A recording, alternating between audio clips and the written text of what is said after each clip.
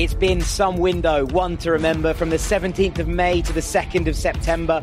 Players and clubs in the eternal dance, from Italy to Holland to Germany to France, and England too, and Portugal and Spain, as the cogs of motion sprang to life again, to begin negotiations, to barter and reason. And this summer, you know it's been swap deal season. And on social too, the ebb and the flow, Fabrizio tweeting, "Here we go." And we've had graphics and videos and alerts in the app, tracking the movements of planes across a map. So let's talk it through the early birds, the ones that went through fast. La Decision number 2, Greasy at Barcelona at last, and replacing him, the wonder boy, his feet wreathed in fire. João Felix to Atletico, now they're dreaming even higher. Ajax's young guns flipped the script, because though we knew about FDJ, Matthias de Ligt kept us guessing until his announcement day. Juve, Paris, Liverpool, United, Barca, Bayern, he pitched himself and black and white and left the others crying. Over to Inter and Conte's at the wheel, picked up Godin and Sensi for a steal, Barella, Lazaro, Alexis, Baraghi, and we're all with you, Big Rom. You're bigger than Cagliari. And to the Gunners who were sold on a winger from France, Pepe to Arsenal, Dino said no chance, but they found some money, and off to London he came. You win some and you lose some. It's a funny old game. But he was the first in the world to break Harry Maguire, a tweet from the States that set United's world on fire, and we waited and waited on delays unplanned, unseen, until it happened. United's number 5,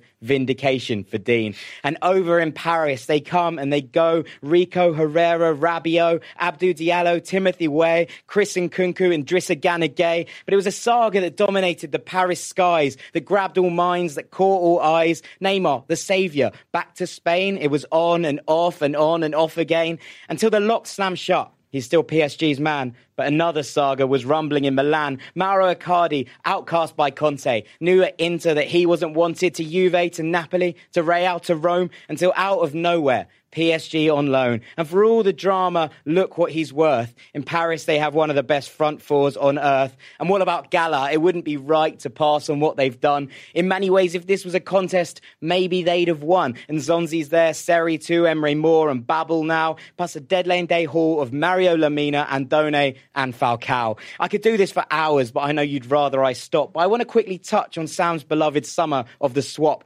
Areola and Navas swapping camps. Rebic and Silva got the get-go. Danilo, Cancelo, Dalbert, Baraghi, Silisson and Neto. So what a summer. Looking back, it's been all sorts of fun. And managers across the plains are stuck with what's been done. And ultimately, as ever, for summer famine, for summer feast, take a breath. The door is shut till January, at least. That was good, mate. Nice. That was good. I mean, it lasted longer than the transfer window, but it was really good, and I'm glad that at least you're still with us. I am just about. Did you have any offers during the transfer window? Look, it wouldn't be right for me to say. My agent's been sorting things, but ultimately, me and BR agreed a new deal. Very happy with what we've done. So, ranks remains for now. Sweet. So well, it's good to have you, mate. I tried Good to swap him for for someone else, but Sam keeps trying to swap me. He keeps offering me to James Richardson on a swap, but unfortunately, they won't have me. No one's taking the bait. No one's taking the bait. Ladies and gentlemen, to BR Football Ranks, where, as you might have guessed, we're going to be talking the transfer window today. My name is Jack Collins, Prince of Poets, the ball game bard, and I hope that you enjoyed that little ballad to start us off. I am joined once more by the twin pillars that the Rank squad is built on. First up, the ruler of the rumours, a tycoon of transfer Twitter, Mr. Dean Jones. Hello, mate. And, of course, the oligarch of order, the man who ranks long into every night. It's the rank god, Mr. Sam Tighe. True story. It's facts, unfortunately. No fiction on this place. We're mixing it up this week. And before we get on to hot takes, we wanted to give pride of place to a new element of this podcast, a segment that already has its own dedicated social media following. So go on, Dean Jones. To those who didn't hear you last week, why on earth have you brought a melon to the studio? It's time, Jack, for Melon of the Week. For those of you not watching and just listening, Dean is holding up a melon. Do you want to describe it? Yeah, Tell us a bit melon? about the melon. This week we have the Galia melon. Nice. It's lovely. It's quite a small melon, isn't it? You don't normally see melons quite as small as this when you imagine them. But this yellowy orange melon is very beneficial, and I think we should all eat this afterwards, because reading about it actually has anti-cancer potential. Excellent. Right. Yeah. Huge. So we're going to have this because I think it could save lives. So everyone go and have a Galia melon. Now, for the real deal. This week's Melon of the Week, sponsored by the Galia melon, is Cesar Azpilicueta. Right. Now, it was by pure coincidence that I was at this game to see the display of the first ever melon, but he was minging. It was so bad. He gave the ball away more than anyone else on the pitch, which is really saying something because Ross Barkley was bad. Defensively, he was shocking. Sheffield United literally targeted him pretty much every single attack because he was so vulnerable. Callum Robinson and Ender Stevens had the time of their lives down that flank. The axis, the Irish axis. Seriously. Both goals for Sheffield United came from that side. Kurt Zuma's the one getting all the stick for Chelsea at the moment. And listen, he didn't have a good game. He's not a great footballer. Doesn't give me any security if I'm a Chelsea fan. But Azpilicueta was the worst player on that pitch. He was the worst player anywhere in Europe this weekend. The man is in absolute freefall and he will not be playing in this Chelsea team for much longer. Congratulations, Cesar Azpilicueta, the Melon of the Week. The inaugural Melon of the Week. Cesar Dave Azpilicueta. So congratulations, Dave. Do we deliver this to him or do I just... You can write on it and deliver it to his house, I think. If you write on each melon who the Melon of the Week was and we can put together a kind of row. Collage. Yeah, that'd be good. A rotten melon corner. No, we'll take a picture. We won't keep the actual melons. Right, that's enough. We're going to hot take. Can I just say that's quite harsh from Dean? I thought personally Sergio Ramos should be Melon of the Week this week. And did you have a nomination? I didn't actually bring a nomination for Melon of the Week. Look, I had to decide, do I do it on just one-off mistakes? Do I put Koulibaly? Do I pick Zuma? Do I pick Ramos? No, I've picked someone who was just shocking start to finish. Okay. I think it's, look, this isn't a democracy. Dean picks the Melon of the Week and that's how it goes. You can suggest things. Dean will look at suggestions, but ultimately he gets the call. Yeah. Right, Sam, Dean led that bit. Do you want to start us off with hot takes instead? Mix things up. I'm not prepared to start. You're not. Okay, let's push me into action. Okay, hot take. Real Madrid's biggest problem is not Gareth Bale. It's not their new signings. It is their manager, Zinedine Zidane. Right. August, Richard Fitzpatrick writes an article for BR on Real Madrid, their summer and Zidane's plan. He speaks to Madrid journalists from El Mundo, Diario AS, all those guys. What's the feeling within the walls of the Bernabeu? And the feeling is Zidane is not happy with the signings he's been given. He hates Gareth Bale. He wants Paul Pogba and he's not very happy with the team. So he wants to stick with the old guard. Now, that led him to one of the worst pre-seasons anyone has literally ever seen. So then, from between trying to discard about 300 million euros worth of talent from the off based on nothing and actively trying to put a boarding card to China in Gareth Bale's hand and wave goodbye, I think he might have got a few things wrong. Just a couple. And the first few or three La Liga games of the season, I think, have very much proved him wrong. I think his narrative over the summer of these players don't help my 11 and I want Gareth Bale out, I think it's been proven to be complete bollocks, basically. So we go to the Celta Vigo game in the first week. Who sets up the first goal? Gareth Bale. That leads into a 3-1 win. Who scores the 2 goals against Villarreal this weekend to get them a draw? Gareth Bale. Whose clever flick is it that opens up the first goal? Luka Jovic. Who bottles up wing wizard Samuel Chukwueze in a way that most fullbacks simply cannot? New signing, Ferland Mendy. And then we flip the coin. Who cost a goal? Sergio Ramos, obviously. Who squandered every good position and every one-on-one opportunity? Lucas Vazquez, the cat who is surely out of lives at this point. He's not, though, is he? This is the problem. He's going to be there forever. That's the thing. And if Vazquez is out of lives, I think Zidane's about 7 down of his 9, right? I think there needs to be some serious introspection from him over the course of the international break. I think he needs to assess what he's got, what has happened, and come to the conclusions that quite a few other people have already come to. He's played 3 different formations over the course of the first 3 games. He's chopped and changed the systems. He's thrown players in. I don't think he knows what he's doing with this squad. The squad is good. It's really good. Very, very good. And if this manager can't get the best out of it, maybe you need to look somewhere else. He's under so much pressure. He might be being bailed out a little bit by the fact that Ernesto Valverde has had a really rocky start to the season with Barcelona as well. And look, maybe Zidane can say, in fact. And maybe Zidane can say, when Hazard's back, it'll be fine. Maybe. But, man, this has been going on since he got reappointed. It's rudderless, and it's really concerning at this point.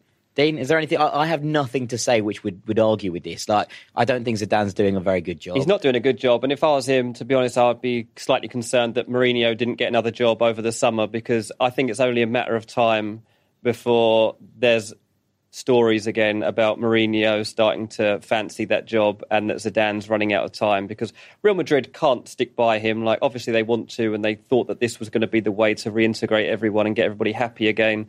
It just hasn't worked like it did the first time around, and Mourinho might be a different character next time he comes back. He seems a bit happier. He's in the Sky Sports studio over here in England, and he seems a bit more relaxed. He seems rejuvenated a little bit.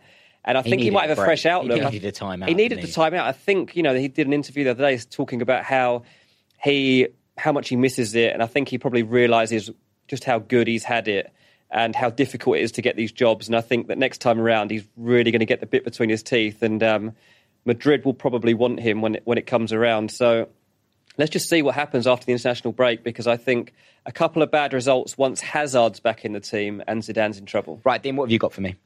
Sadio Mane was fuming. He was angry, wasn't he? He was angry, man. Mo Salah not passing to him, apparently. But here's the thing. Sadio Mane has become just as selfish as Mo Salah, possibly even more selfish over the last year or so. And I think, look, Salah's already disrespected enough in football. Not many people are willing to put him close to that top 3 bracket of footballers in the world, no matter what he does. I've been guilty of that already last season. He doesn't need his own teammates picking up on his flaws here. There are so many times, though, when Mane himself is in positions when he should pass, but he shoots. This is just the type of players they are. And if anyone should understand what's going through Salah's brain, it is Sadio Mane.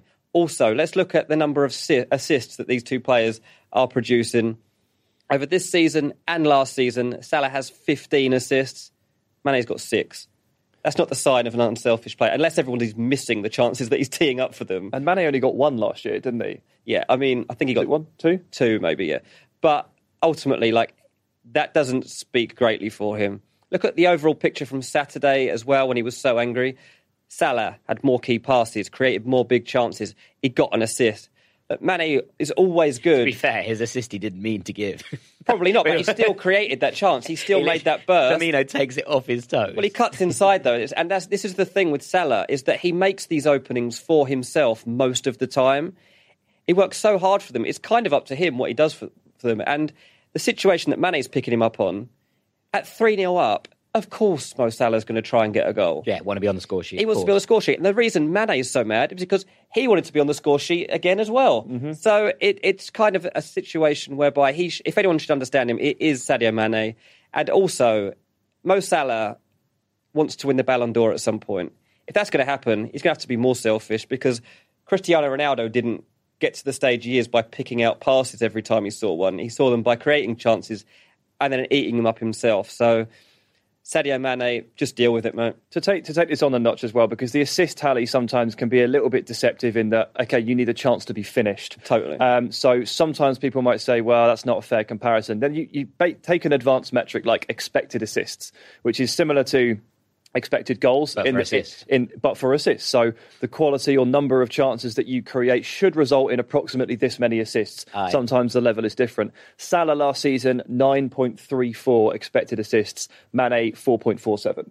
So he's almost exactly half the amount, right? Which is basically where we are. I mean, my take on it is that forwards are inherently selfish, and that's fine. Yep. If you're 2-0 up, cruising, you've got Virgil van Dijk at the back, so you ain't losing. Try and get your goal bonus. You did a poem. I'm so gassed. Rubbing off, man.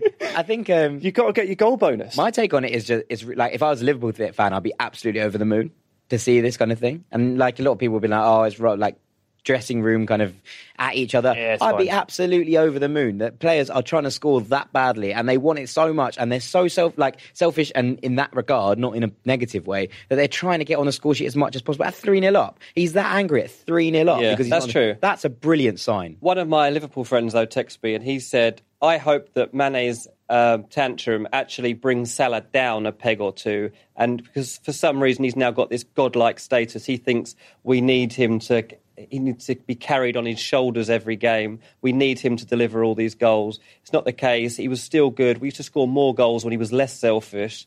I I'm not sure that. Yeah, no, that's not, the not truth. for me. I don't know if I agree with And that's a that. Liverpool fan who loves Mo Salah until right now. I think that's a weird take. Yeah, Sadio Mane was the guy that actually carried them through last season in the agreed. second half. He scored a hell of a lot of goals in the Premier League to keep their title challenge alive. Scored some crucial ones, Bayern Munich in the Champions League, and came up good with he won the penalty in the final. Like They've just got the perfect mix up there, and it's funny that the first time it's been rattled is by themselves. Yeah, I don't think it's anything to worry about if you were a Liverpool fan. I think the team is falling apart, and that's that. Klopp at the end of the game just said, everyone needs to calm down a bit.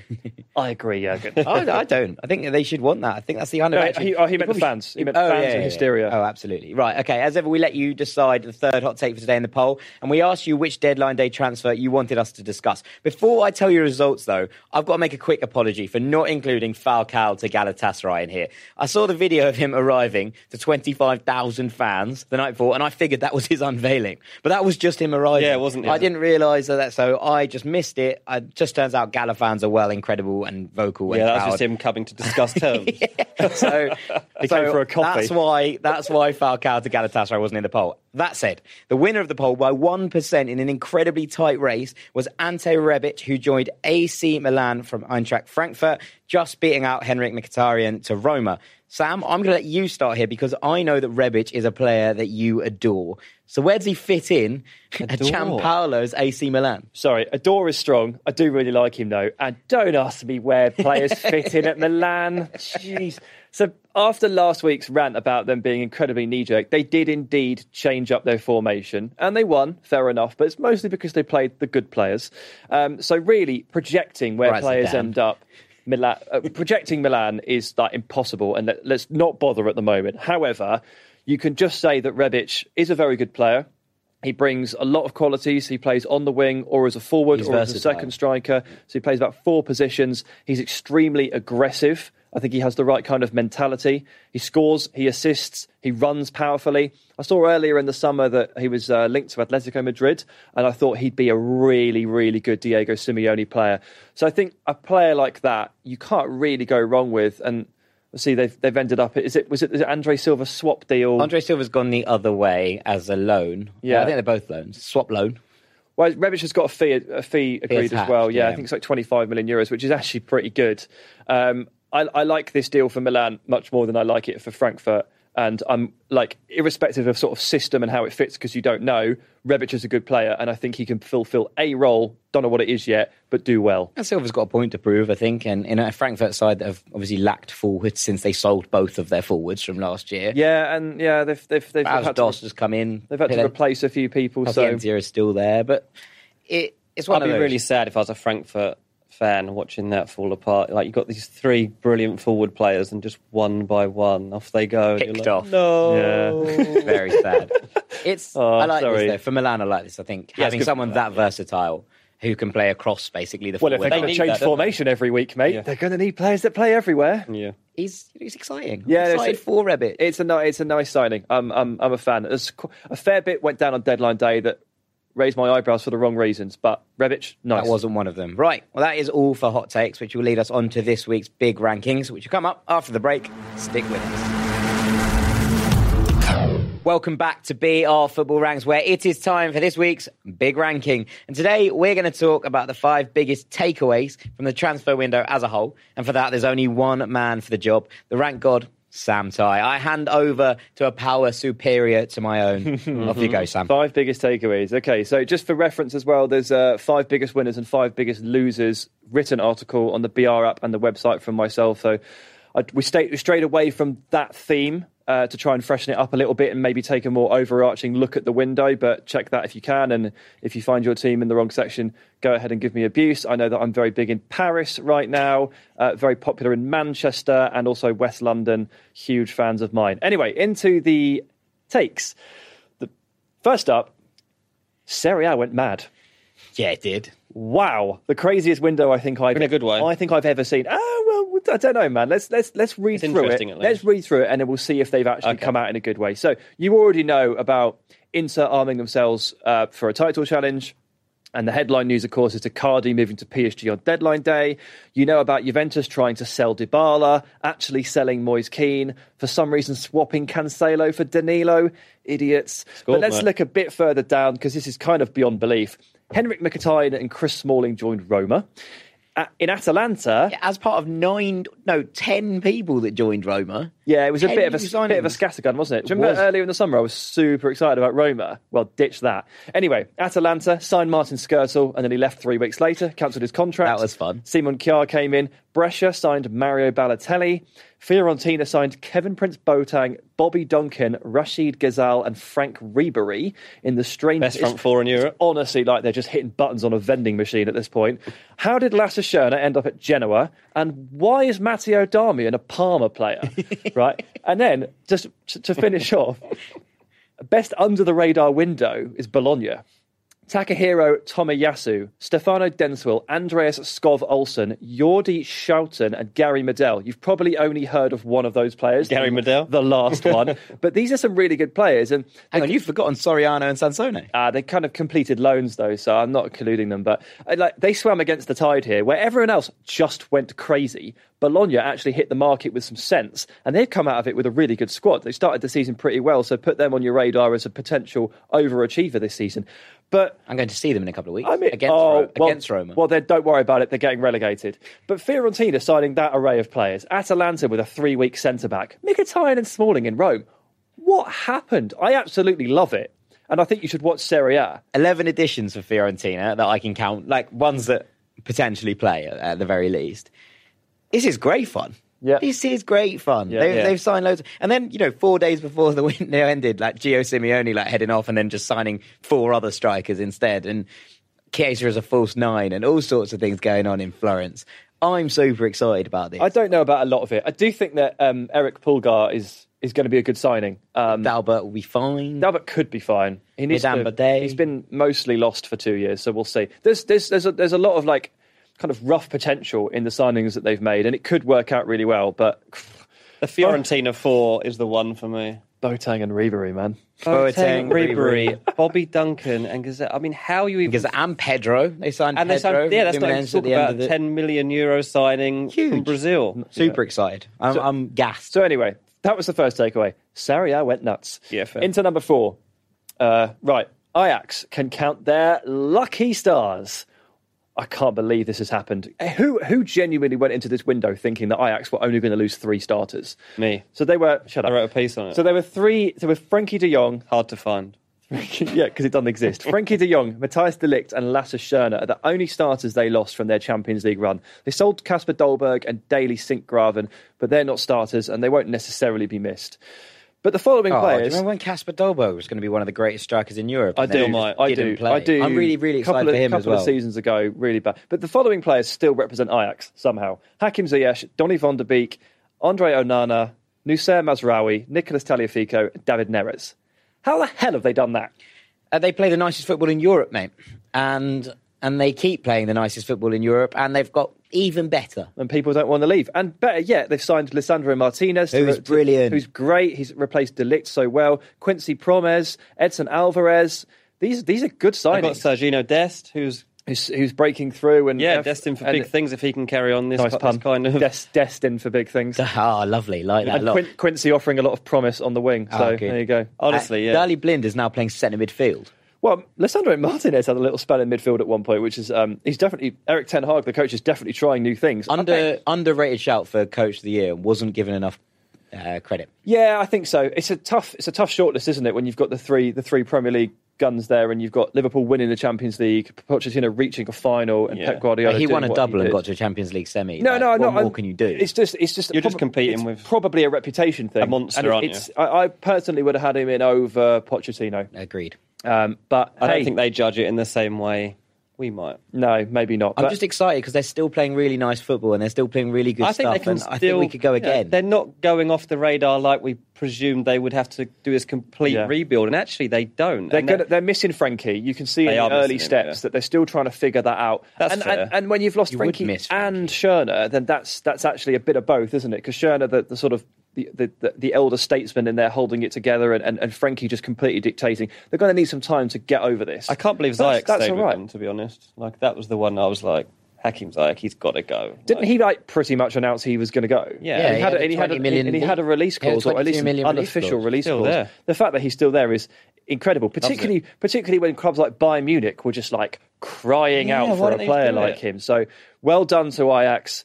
I think you can Back on the bandwagon. Let's get on Get it the shirts again. on order. Off we go. I'm just sticking with that nice black and gold on from last year. Yeah, very nice. Okay, into the next one.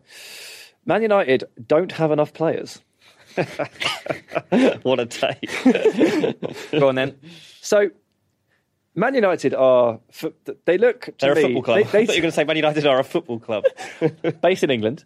I think they did about 50% of what they were supposed to do this summer. And potentially in the wrong order. They are the student who wrote their assignment, their laptop crashed, they lost half their work, and they went, well, not writing it again, and turned in a half-finished copy, speaking from experience here. No, it's like they got halfway through the essay, or they wrote most of it and then cut half of it, and then we're we didn't need to write any more, it's just now much more paired. We'll be fine. Yeah. Didn't fancy That'll it. get me enough marks. So you take, the incomings. I'm not about to sit here and go, Harry Maguire was too much money. Aaron Wan-Bissaka, questions about his attacking prowess. We've done that. Good additions. We've done that. Full stop. Overpriced, but fine. The 3 additions they've made, fine. Dan James is already looking like a bit of a bargain, to be fair. But you take the business as a whole. I was about to do a circle with my hands, then I don't know what I'm doing. Take the business as a whole. Looks like a melon. Incomings, outgoings, and the squad size that it leaves them with. All of the outgoings, the exits, Chris Smalling, Matteo Darmian, Antonio Valencia, Alexis Sanchez, Romelu Lukaku, Herrera, they couldn't stop. On an individual basis, they're all justified. Yeah. But then you kind of leave yourself in a situation where your forward line is essentially Rashford, Martial and Greenwood, when none of them have ever been consistent at senior level. Greenwood hasn't played at senior level, but Martial and Rashford... You can't knock him. No, yeah. Rashford and Martial have never maintained consistency over the course of a season. They've never been given the season. And both of them have also a minor injury list. So you're already stretching yourself a little bit thin. And against Southampton at the weekend, Martial was injured, and he's bringing on Matic off the bench, Greenwood for sort of 10 minutes or so. You're already in a position where you're like, you're basically the richest club in the world. You didn't need to do this. I understand why you've removed Lukaku and particularly Sanchez from the situation. I understand the culture shift that Ole Gunnar Solskjaer is trying to preside over, but you didn't do enough in the first bit, the incomings, to justify all of those outgoings. So my take on it is that Ollie's done a brilliant job of cutting the fat from the squad. Yeah. But he's basically left himself with no food. Yeah. Yeah. He's cut really well. And a lot of this rebuild was always going to be getting rid of, not the dead wood, if you will, but the players that weren't doing what he needed them to do. And that was always the kind of plan, the overarching master plan, it seemed. From when he came in, getting more youth through, getting younger players in, hunger, a desire, people that wanted to play for the shirt. Yeah. But he's just left them too thin. And while it's... while there are massive opportunities here for Tai Chong, Andreas Pereira, Greenwood, Angel Gomez, Danny James even, they're huge opportunities for those players. And that's maybe a good thing for, it's great for them, but also fans wanting to see academy products brought through. But I think if you compare it to Chelsea, for example, who know that they had no option but to play these academy products and therefore will have to stick with what they've done because they don't really have a choice. Yeah. It's not like that for United. United could have brought players in, or at least could have tried to bring players. Well, Maybe they tried, did. like Maybe they did. Dybala, they tried. Mandzukic, they asked about. Like Icardi, I think at one point there was mention of that. And these are players that were available. They could have done those deals. Like they were possible. They offered the right terms. I guess their big fear, I think, right now, is that after what's happened with Pogba and big money, Lukaku and big money, Alexis. Sanchez and big money, they're like, we don't want to get burned anymore on these big names. Like, let's take a step back.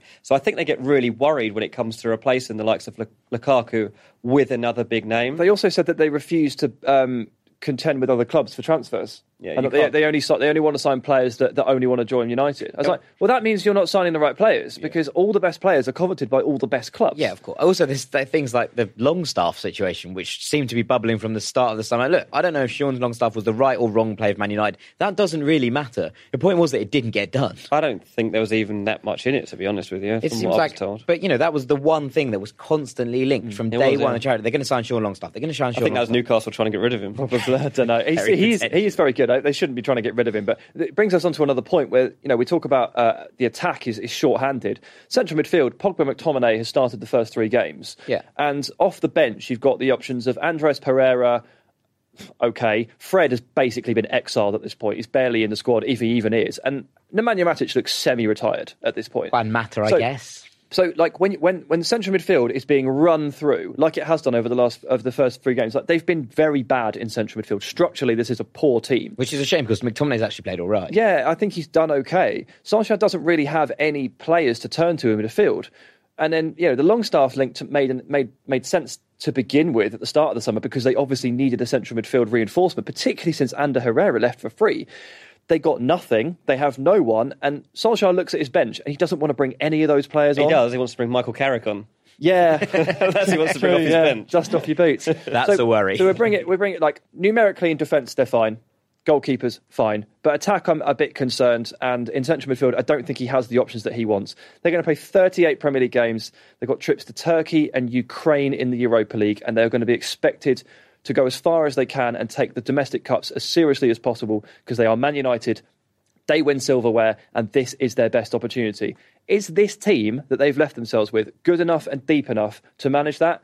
I argue no. No, I think you're completely right. Right. Declan Rice was the answer in that midfield, by the way. Probably would have been, yeah. Right, PSG, Sam, number 2. Number 2, PSG, the most confused club on earth.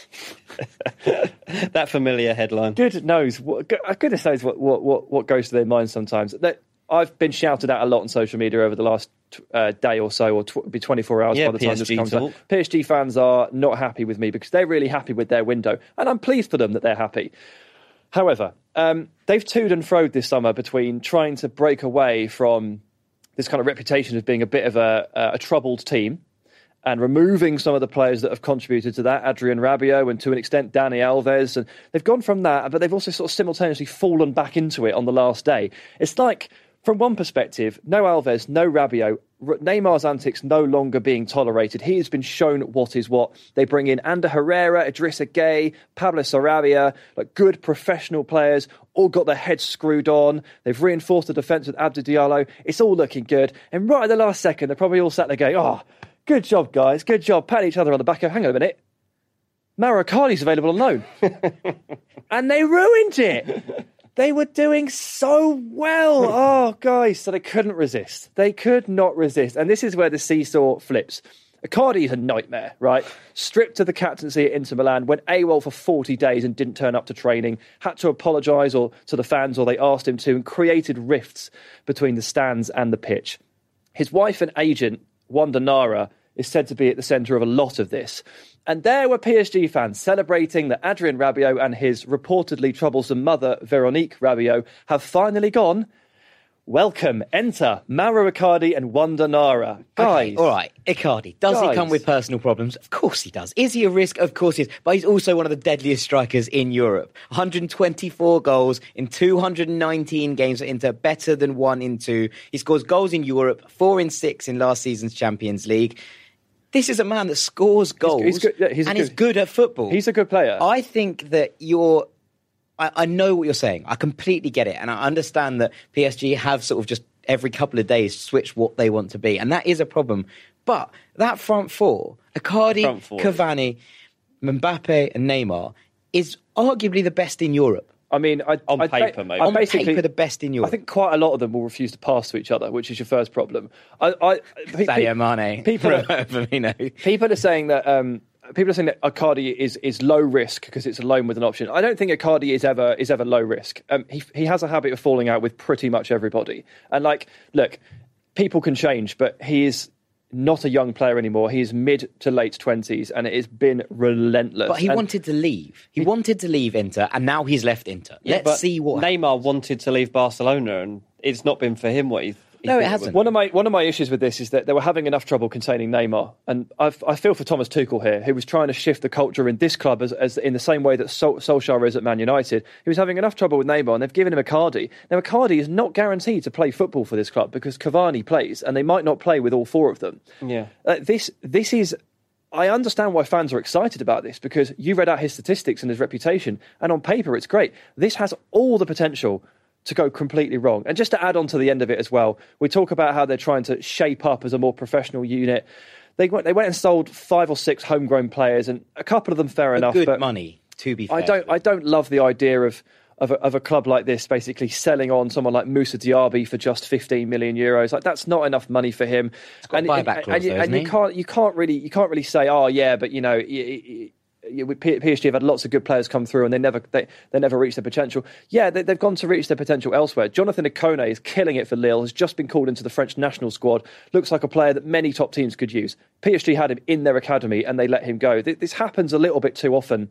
And again, some people have said to me, well, look, PSG have got financial fair play concerns and they had to sell them. It's like, well, yeah, but like, I think one of the most powerful tools that a club can have if they're facing financial fair play concerns is a really good, core, solid group of homegrown players that can help you beat the registration rules on the Champions League and escape the issues elsewhere. They're the players you keep. I mean, the big problem as well for PSG is when Leonardo came in, he started putting things into place, and there was a big concern about the reputation of the club and the badge being undermined by Neymar's antics off the field. So now you're throwing Icardi into that mix as well. Neymar says he's going to behave. Who knows what's going to happen over the next year? Then let's throw this forward another year. Not only are Barcelona going to be back in for Neymar, not only is Icardi probably going to be going back to where he came from, but Mbappe is going to be chased by Real Madrid, possibly Liverpool, possibly Juventus. There's no way that clubs aren't going after Mbappe next summer. So suddenly, that front four that we're talking about right now looking like good on paper, all 4 of them could be gone in a year's time. You're starting from scratch. I get what you're saying. I just think they've had a good window. Just Ganagay, N'Golo Kante aside, the best defensive midfielder in the Premier League last year. Keylor Navas, potentially the best keeper PSG have ever had. Yeah, I mean, look. This is not to distract, and I should have made this potentially clearer. I did, to be fair. I quite like quite a few of the signings. I just think they lapse, don't they? They want to be one thing, and they nearly are it, and then they go, I just don't know if the worry about Icardi being bad off the pitch is big enough to justify the entire window going out the window. We'll find out. It's been a brilliant 3 window, months. I think. No, I don't think they're any closer to their ultimate goal of Champions League football. I think they are. I think they're an unhappier side as a result of the transfer window. Okay. That's ultimately where I get to with it. Let's say you're number 1 then, Sam. Okay, this is going to sound strange because they're top of the league and they've won all their games. Liverpool, I think, have missed a golden chance to capitalise on an incredible position. I would say that this has surprised me, but it didn't, because the emir of the exclusive to my right said all summer that Liverpool would not be making big signings. And once again, it was justice for Dino, because they made one signing, Sepp van der Berg. Take that, Pepe haters. We just talk about the fact that Dean's got 2 things wrong all summer and pretty much everything else right. And you get remembered for the things you get wrong, not the things you get right. That's the case, unfortunately. But hey, here we go. Yeah. Liverpool were adamant all summer they wouldn't be spending. They didn't. I think I was adamant all summer that they should be spending, and they would be foolish not to. And here's where I am. This is the time to strike. This is when you have this is the ultimate. Iron is hot. This is the ultimate opportunity to attract the world's best players. This is how Chelsea got Eden Hazard in 2012. He joined the reigning European champions above every other club that wanted him. With a weird tweet. And so basically everyone wants to join the reigning European champions. Unfortunately for everyone, the European champions don't want you to join them. I think they've played chicken with the fitness of Salah and Mane for a long time. At least a year, maybe a little bit longer. And I think they've been pretty fortunate with the durability of these players over the course of the last year and a half. I really feel like they could have used another attacking midfield winger striker body, someone that can play all of those roles. And I know Oxlade-Chamberlain is back, but the early signs are that he's got quite a lot of catching up to do in terms of sharpness, and that's completely fine. Yeah, also he's playing as an 8. He's played all over. He's played on the wing as well, and it's going to come for him. He's been out for a long time. But again, you start to look to the market and you think, well, okay, fine. Is there a good case for them to sign anyone? Timo Werner was right there. He was available. He was aforementioned Hakim Ziyech. He was refusing to sign a contract, and he has now signed one because, well, Bayern pulled out and Liverpool didn't sign him. But he was right there. I really feel like this was an opportunity to get at least one player and try to keep this side a little bit fresh. Because as we've seen, and this is a stretch, I'm not saying this is going to happen, but as we've seen with Real Madrid, things can get stale, and you have to work very hard to stay on top of this. We saw on British television Rio Ferdinand talking this weekend about the need to freshen up a dressing room, and how even in training, you need to bring in a new face and a new body, which helps everybody else up their game. Now, I'm not accusing Liverpool of falling flat or sitting slack, because they've been very good. But the depth issue on the wings and up front has always concerned me. I feel like this was the perfect time to pick one player that they liked. And it's not as if they're not interested, because they tried to sign Nabil Fekir last summer and pulled out due to medical concerns. There was a player there for them. They could have really used him, and they've decided just no. Yeah, I mean, it's the same old argument, isn't it? It's either do you keep your band of brothers, siege mentality, we can do this together and ever, and that's what Klopp will fall back on. Yeah. And it might work. Yeah. This is the thing, like this might work, but I mean, would they have really damaged that much by bringing in one player? Would they be damaging things? Well, I said, and I think Sam might have been off in the week when I said that they should have gone for Koulibaly. Like, get that one player in that makes such a statement, not only to the fans, but to that squad, so that when they're coming into training and they're going into that first session and Koulibaly's suddenly amongst you, you're like, what? Wow. Like, nobody's going to beat us. Like, No one scores own goals nobody's like going to this guy. score against us. Like, we've got these two monsters in defence. Like, that's the kind of thing you want, and it just gives everyone that extra lift from last season, and like everything they achieved. Like that feeling can only fade unless you bring something else into the equation, and they didn't. Liverpool do that. fans will point to Joel Matip, who's criminally underrated, I think, by a lot of players, and they will point to Joe Gomez as an up-and-coming centre-half. And I completely get what you're saying. It's just, I guess it all comes back to, and the question it continually comes back to is the kind of siege mentality better served by having players that are playing above their station, by being part of this squad and part of Klopp's kind of little army of brothers that are all fighting for each other and fighting to be the best? And maybe that will be what actually proves to be the moment for them this year. Maybe. Maybe not. Let's draw a parallel to Man City here, and they are different approaches, and you have to respect that. But Man City this summer, having won the treble, said, right, do we have even a hint of a weakness anywhere? And they decided, left back's under duress because Benjamin Mendy's fitness is questionable, and Fernandinho is ageing quicker than ever, Jack. He does age really quickly, Fernandinho. So that's a concern. What should we do? Okay, well, let's go and get Rodri. Let's pick up a left back to reinforce that position, so we now have three, so we're not over-dependent on Zinchenko, and we can take the pressure off Benjamin Mendy. And then, of course, they go and upgrade Danilo into Cancelo, which is like when you evolve a Pokemon and he just becomes way better. It's absolutely amazing. So, look, that's the approach they took. And now Fernandinho is playing a centre-back. And he's going to have to. It's they have one fit That's centre-back. fine. He's fine. It's a different approach, but they assessed their squad and thought, right, we've got a couple of hints of weaknesses here. And with Liverpool, you could do the same thing. They need that body, and they arguably need a left-back. Moreno went. I know Milner can deputise, but like it's what happens if Andy Robertson breaks his leg? I don't. Well, no, that's the case for every single player. But Liverpool are going to be expecting to challenge for the title and try and retain the Champions League.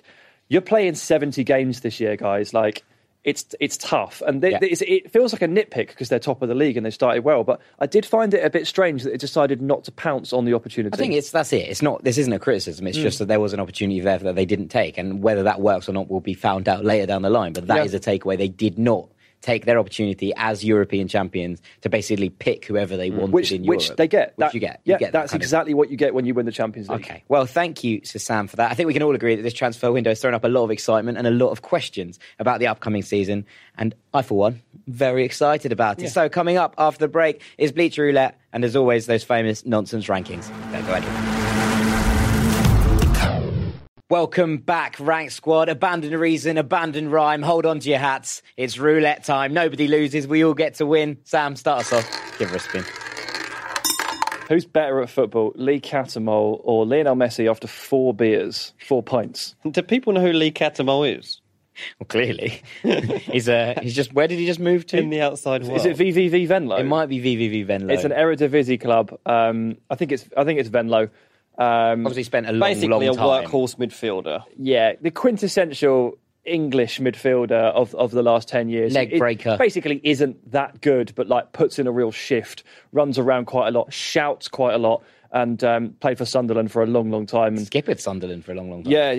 Yeah. 4 beers would not affect Lee Cattermole. No, Messi with 4 beers or Lee Cattermole. Cattermole just normally. Cattermole would be I reckon better. 4 beers would do quite a lot for Lionel Messi. Yeah, I think He's because quite little and quite slight. I mean, there's no way that he's heavily drinking on the weekends. Because I know for a fact because he plays football. So The weak is what I'm worried about. yeah, he's in good shape. I'm willing to bet. So I presume he doesn't drink much. So 4 pints of beer would ruin Messi, wouldn't it? I still think the answer is Still who's is better better at football is Leo Messi. Who would be more useful in your team? Yeah. Probably Cattermole. Yeah. It's Messi, man. Messi, I don't know. I do think the 4 beers He could be rolling around on the floor after 10 pints and still be handy because he could just, like, every night out and come to him, flick it up, overhead, goal.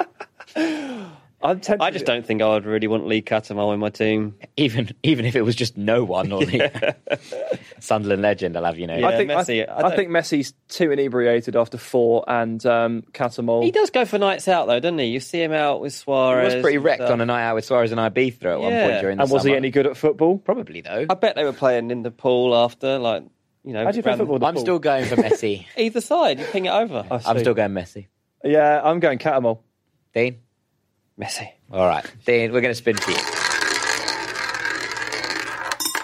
Is it ever acceptable to leave games early? I mean, yes. ever? Yes. The answer is unless, like, if you've got, like, a child on the way and you have to, like, leave to go to the hospital or whatever, then I mean, maybe I obviously. can just about accept it. No, it's fine to leave games No, it's not. early. It's absolutely No, I not. think it is fine. Because No. getting home, especially, it depends when the game is as well. It's my thing. Like, Yeah. especially evening games, if you've got to get home on the tube and there's like 5 minutes left and your team's winning like 2-0 or 3-0, like absolutely fine. Just walk out. Clap Don't the worry lads. about don't worry Appreciate about the clapping boys. off the lads. The lads are paying no attention to you. They're just doing this thing that they're like, oh yeah, clap the fans. They don't care whether you're there or not, and they're going to look up to your seat and see if you're there. Yeah, they are. That really They know annoys exactly me. where I sit at Fulham. If you want to go home, go home. Yeah, I think so. I mean, if you've ever tried to get out of Wembley at like Yeah. 10 p.m. or 9:45 or something like that, and England have just beaten San Marino 8-0, and you had the chance to leave on the 82nd minute at 7-0, and you didn't take it, you're feeling really Yeah. quite stupid. I'd go in the 72nd because minute. of about that situation. 50,000 people are going to try and get into the same tube station, and you end up shuffling down a lane. Wait. You don't. The only reasons to leave are if you're coming with a child and the child has to leave, if the child is sick, if your partner is giving birth and you're giving birth, to be fair, then you can leave early to go to the. Oh, the you're allowed to hospital. leave if you're giving And if birth. you're going to miss a flight, if you have to get home via a plane and there is only one plane, then you can leave. Apart from that, never leave games early. Those I are the, couldn't those tell are the you. 3 scenarios in which it's fine. Yeah. There are very few times. Bereavement. What about, yeah, if you die or someone else? Either. Both is Either. fine. If you die or a relative or friend dies. I've rarely heard the full-time whistle. You're as bad as. Look, unless it's like tight. Look, okay, if it's not your team that you're watching, who cares what happens next? To be honest, If it's not your team you're watching, I have a little bit more sympathy, but also unless respect there's for the like fans around a you. lot you know. of, if there's something on the line, I don't get it when fans leave at like 1-1. Watch Maybe they your are. team to the final whistle and leave with all the other people. There's my luck. What is your favourite transfer this summer? Not the best, your favourite. Sepp van der Berg to Liverpool. Jack, you go first. Your question. I've got a couple. I like De Rossi to Boca Juniors a lot. That one fills my heart with plenty of joy. Big fan of that one. Easily pleased. Big Really. fan of Nabil Fekir going You to pop over and Betis. watch him, are you? I'd love to. I would love to. I wouldn't leave before the final whistle, though. You wouldn't be allowed. No, you wouldn't be allowed. He'd only to. just be coming on. Absolutely. Nabil Fekir to Betis, I like a lot, obviously, That's for fair. obvious reasons. But I think my favourite is Stefano Sensi to Inter Milan. I think he might be the best player in the world. Oh, good. He's unbelievable. I remember about 2 weeks ago you saying that up to me about Frankie de Jong. Also the best player in the world. So many favourite players. in the world. I didn't. I've watched Sensi a couple of times before. Never really paid wild amounts of attention to him. I knew he was good, clever little player that did nice things. But he's different gear. He's one of the most exciting players I've ever watched. Every time he gets the ball, you're like, ooh, what's happening next? And I'm really, really, really excited now about Stefano Sensi, and therefore I'm naming him as my favourite transfer of the summer. Fine, fair enough. Dean? Nicolas Pepe to Arsenal. Nice. Nice, yeah. obviously, I ruled out this transfer on our heat rater or whatever they call it. Heat checker. Look, at the time when Pepe was being linked with Arsenal, This is good. there was absolutely no chance of it happening. Like, everyone thought the same thing. Nobody thought Arsenal had this money.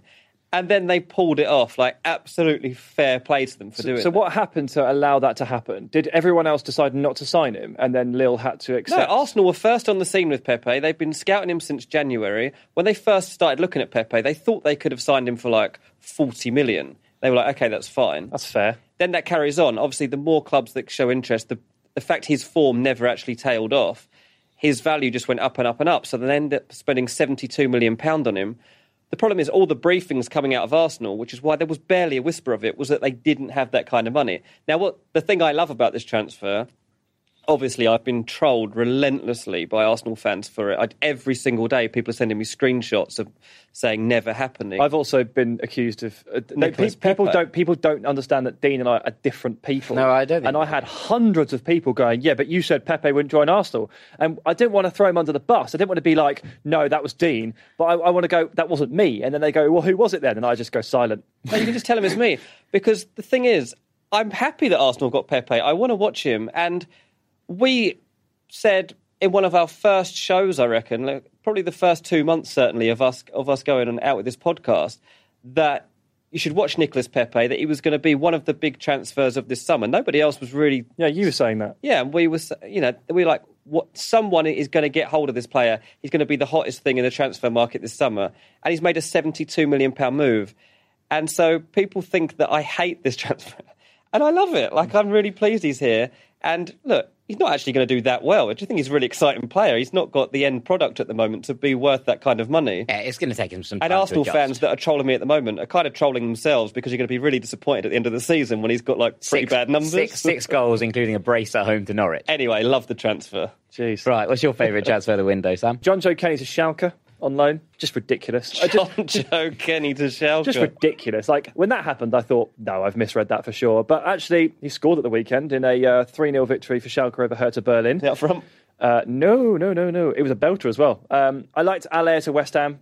Allaire, I've got a soft spot for Allaire after the Frankfurt story last season, and him and Jovic as a pair I really liked. And when West Ham signed him, I thought, wow, you've been looking for a striker for like 5 years, and you've actually found one now. Like, well done. Ismail Assar is a player I love, and I'm happy to see him in the Premier League, although he hasn't played any minutes yet. And then from a personal perspective, Darwin Machis back to Granada for the second act. He's probably the best player in the Liga. So It's a toss-up between him and Andre Frank Zambo Anguissa, Yeah. who came on and dominated midfield against Madrid at the weekend. But yeah, for some reason I support Granada. We got a big win at the weekend, 3-0 away to Espanyol. Darwin Machis was absolutely superb. Best player on the pitch, wasn't he? Yeah. 3 assists, or 3 hockey assists. Yes. So fair play to him.